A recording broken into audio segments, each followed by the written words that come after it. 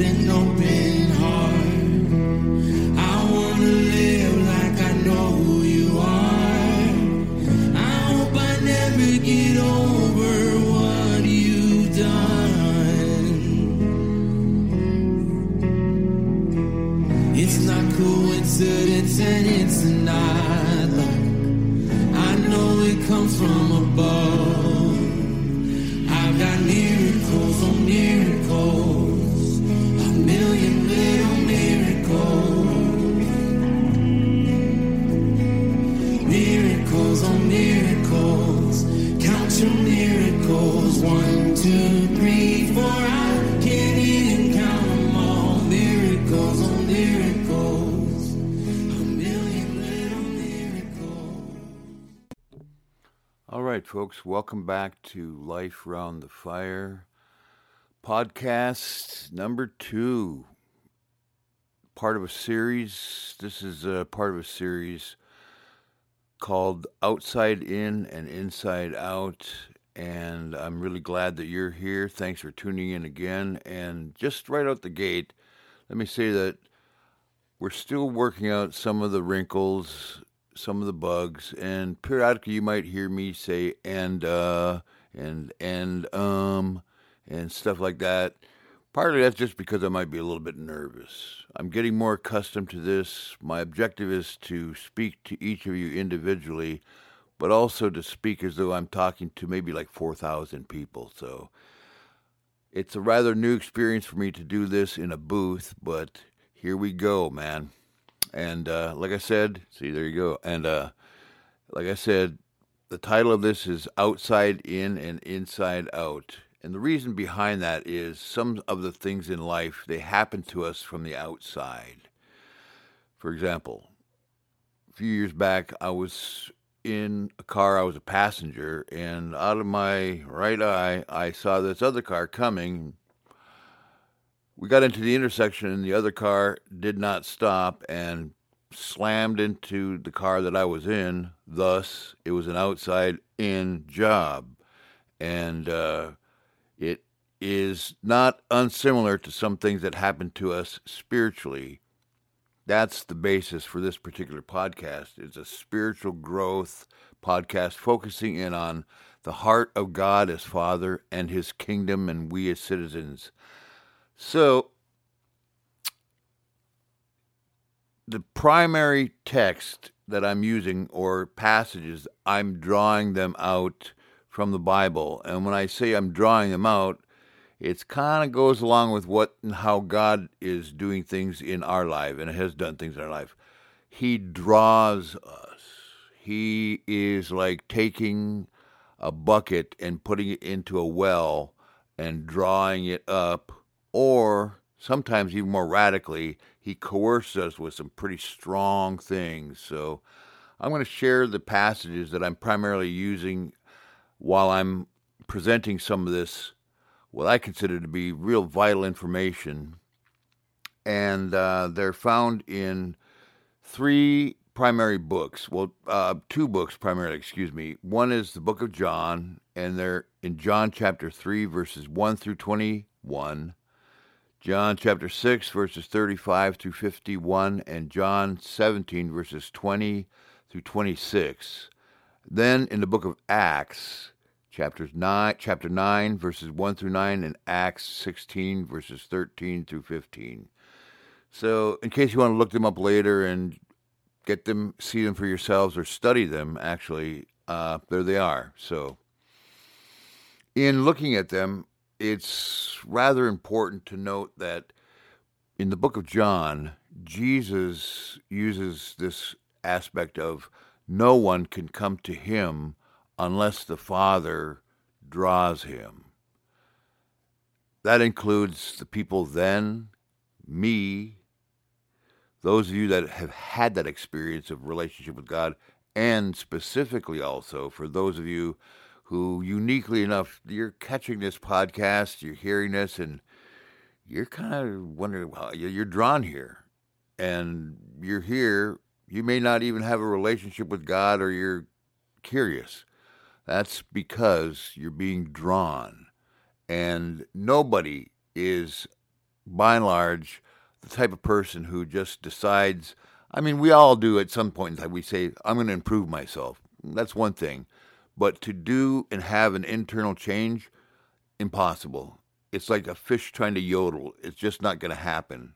We have to have a transformation. There has to be a new life form inside of us in order to live a life in relationship with God and be a citizen of his kingdom.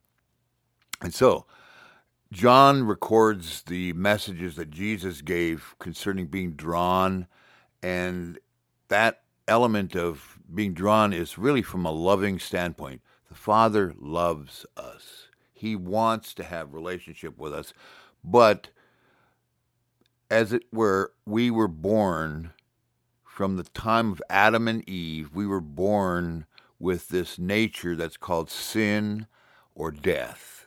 It's a literal condition, it's a nature, and it has a separation between us and God, and there is only one remedy that can take place, and that remedy is found in the blood of a sacrificial offering. Ultimately, that sacrificial offering being Jesus.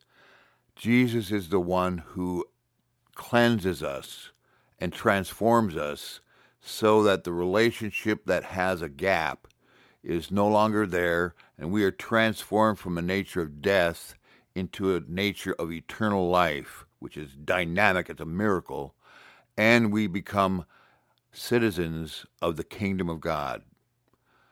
Now, what I find amazing is that John, when he wrote this gospel that I'm taking the information from, he was probably, 65 to 85 years old, somewhere in there. And at that point in time, he was still a person that was really just zealous, on fire, full of the love of God. And even though he had been persecuted and put as a prisoner on an island, boiled in oil, just stories go on and on about him and other people who had real heavy-duty opposition to even spreading the good news. He didn't lose his passion, and that is amazing. So it goes to show that this is not just some one-night stand type of stuff, man. This is really very real and substantially long-lasting, eternally long-lasting. However, it's safe to say that some of us, myself included, at times have become, once again, complacent, maybe rebellious, trapped, hurt, disillusioned, sick, tired, just busy, so on and so on. And things have gotten rather dull, rather ho-hum, blasé, or just kind of just nothing. However, it doesn't have to stay that way. In fact, one of the things that has happened personally to me, and I'm not alone, there is another particularly strong surge of God's Spirit that's happening across the nations, man. And as a result, there's an awakening and a shaking. And if you're experiencing that, praise God, man, because we at times need that. We need to be pursued all over again. And if this is the first time for you, man, hold on. You are headed for a ride of your life, a change, a transformation. I am so happy for you. Now, there's nonetheless some things that in the process, as we're reading and finding out that Jesus is saying things like, man, I'm telling you the truth, or verily, verily, I say unto you, kind of like when my son would say, to be truthfully honest with you. My son Aaron would say that, and I'd be thinking, yeah, as opposed to what? You're being lyingly almost honest with me? Or, no, it's really meant to be an emphasis. Jesus is saying, I'm not telling you a parable. I'm not giving you a spiritual riddle. I want you to really understand this. This is something that's very important. So when he said that no one can come to the Father except they're drawn, That's really, really, really important because that's truth. He really meant it. No matter how good we are or how much we've tried, maybe someone has said, you bend a card, you say a prayer, and there you are. That's not really the case. There has to be a transformation, a divine exchange that happens from the inside out. From the outside in, excuse me. It happens from the outside, but God wants to get inside. Now this is the stuff that really gets me going, man. How does God get inside of us to do his work? I never get tired of this. This is like one of the top 5 miracles of all time, the transformation of the inner man. How does God get from outside to inside? And then later on, how did he get from inside to outside? Now, I'm going to go in steps, and I'm going to try to go a little more slowly just to let this sink in. And so, how does God get inside of us to do his work? Okay? This is true for those that we read about in the Bible, like in Acts chapter 9, Paul. He was drawn in a unique way. He got knocked off his horse and blinded by light because he needed that. In Acts chapter 16, Lydia was different. She was a truth seeker. She was a merchant in clothing. Her process was more gentle. Myself, I had to be radically pursued. My wife, she was from a young age more gently drawn. She was drawn in at a young age. For each person, it's a little bit different, the drawing, but it has to be God who's drawing. And then he draws us to Jesus.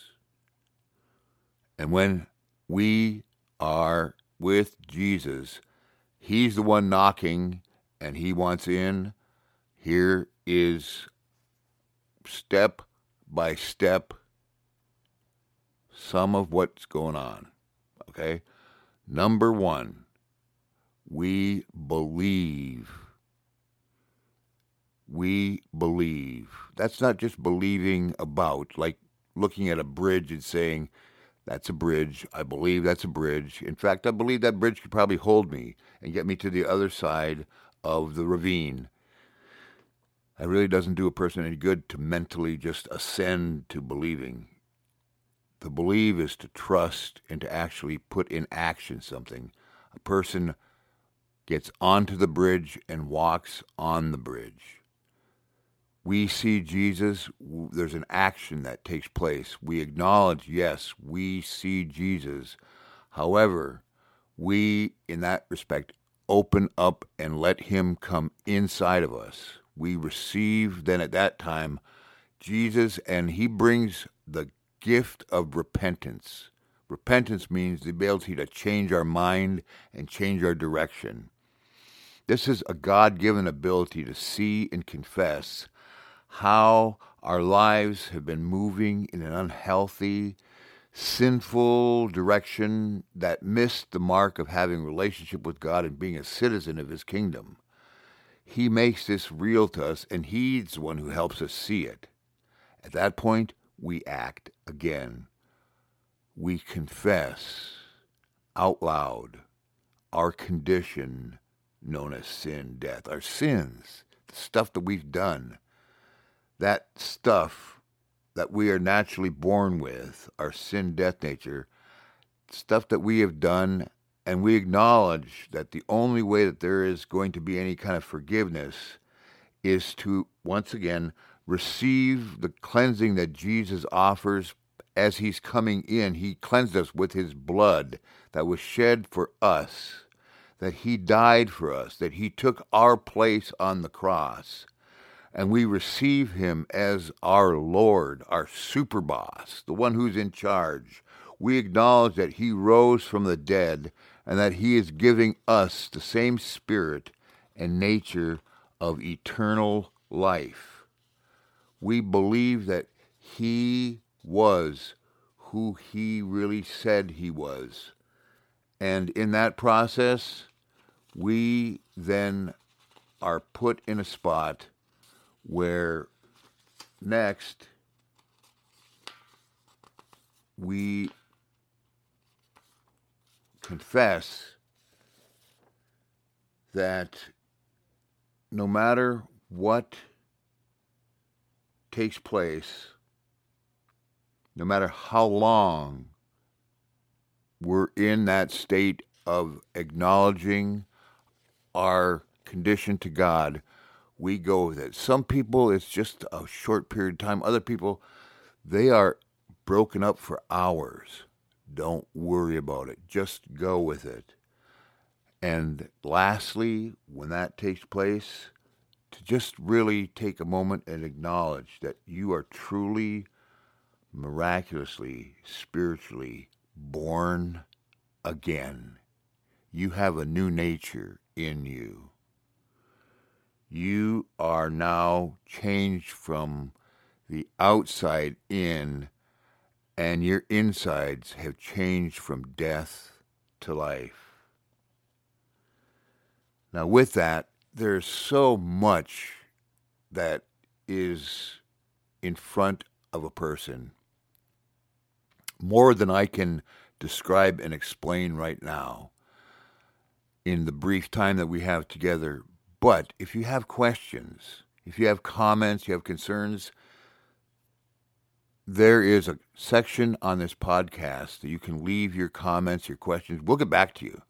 Or if you'd rather do it in an email fashion, the email is lifearoundthefire@gmail.com. You fire out a question, we will get back in touch with you.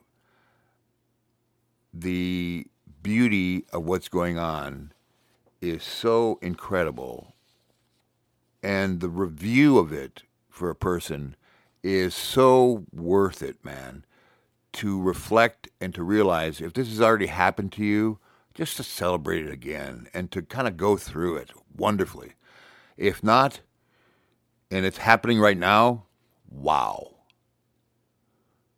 I celebrate that with you and welcome any feedback. If you want to direct it this way, we can provide some help. Now, in wrapping things up, I got to tell you, next week's podcast is going to be on fire, baby. I mean it. It's going to be now from the inside getting out. God's on the inside and he wants to get out. And we got some stuff going on, man. And I want to encourage you to tune in, invite a friend, all that good jazz. I love you. I look forward to hearing from you again. Look forward to talking with you via mail or, if not, here in the air, baby. I love you. Take care. Bye.